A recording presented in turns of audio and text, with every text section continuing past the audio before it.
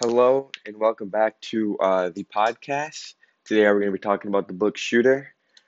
Um, just joined by me, just myself, Elijah today. My first question is define and classify the experiences of characters in your novel, or the character in your novel, which became, did I think his name is? I forgot.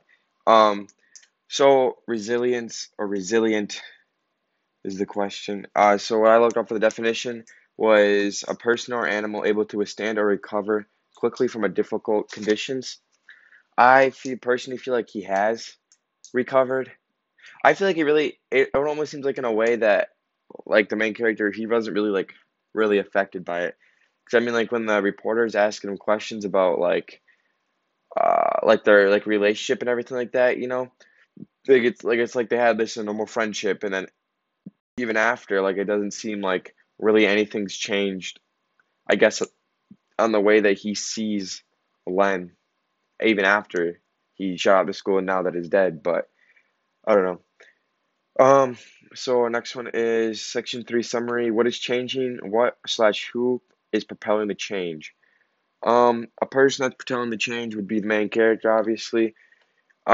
He seems to be, I guess, in a way, like veering away from Len because after the turtle thing, the turtle incident, like he really thought that was like messed up and not right that they put turtles in the bag and they were shooting on it without knowing that there were turtles in it.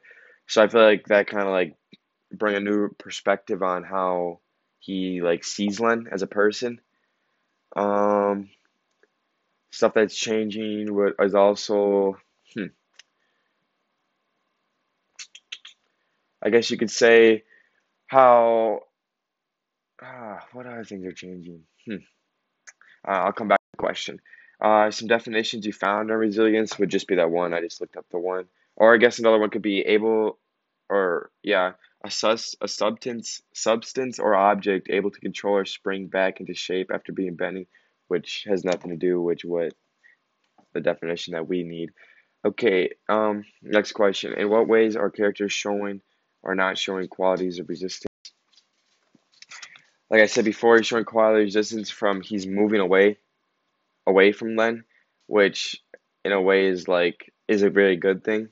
And he's recovering from the situation, I guess, in a way. I mean, he really wasn't really affected by it, like I said before, so I guess in a way he's not really recovering from anything. Um, has it given an experience in trauma, tragedy, or adversity will yield resistance? Yes, I feel so. Or are there times that terrible things happen and people don't get stronger? Yeah. So there are times in the book that like I feel like that if I were in them, like it says, uh, like terrible things that would happen that people wouldn't get stronger or bounce back from. Like having your friend that you've been close with, I feel like for a long time, and it seemed like they were that like did do what he did. Like I feel like that'd be a hard thing to like cope with, I guess. Because you think about constantly back, but like what you could do to stop it and everything. But yeah, where do you see this in the novel or in the real world?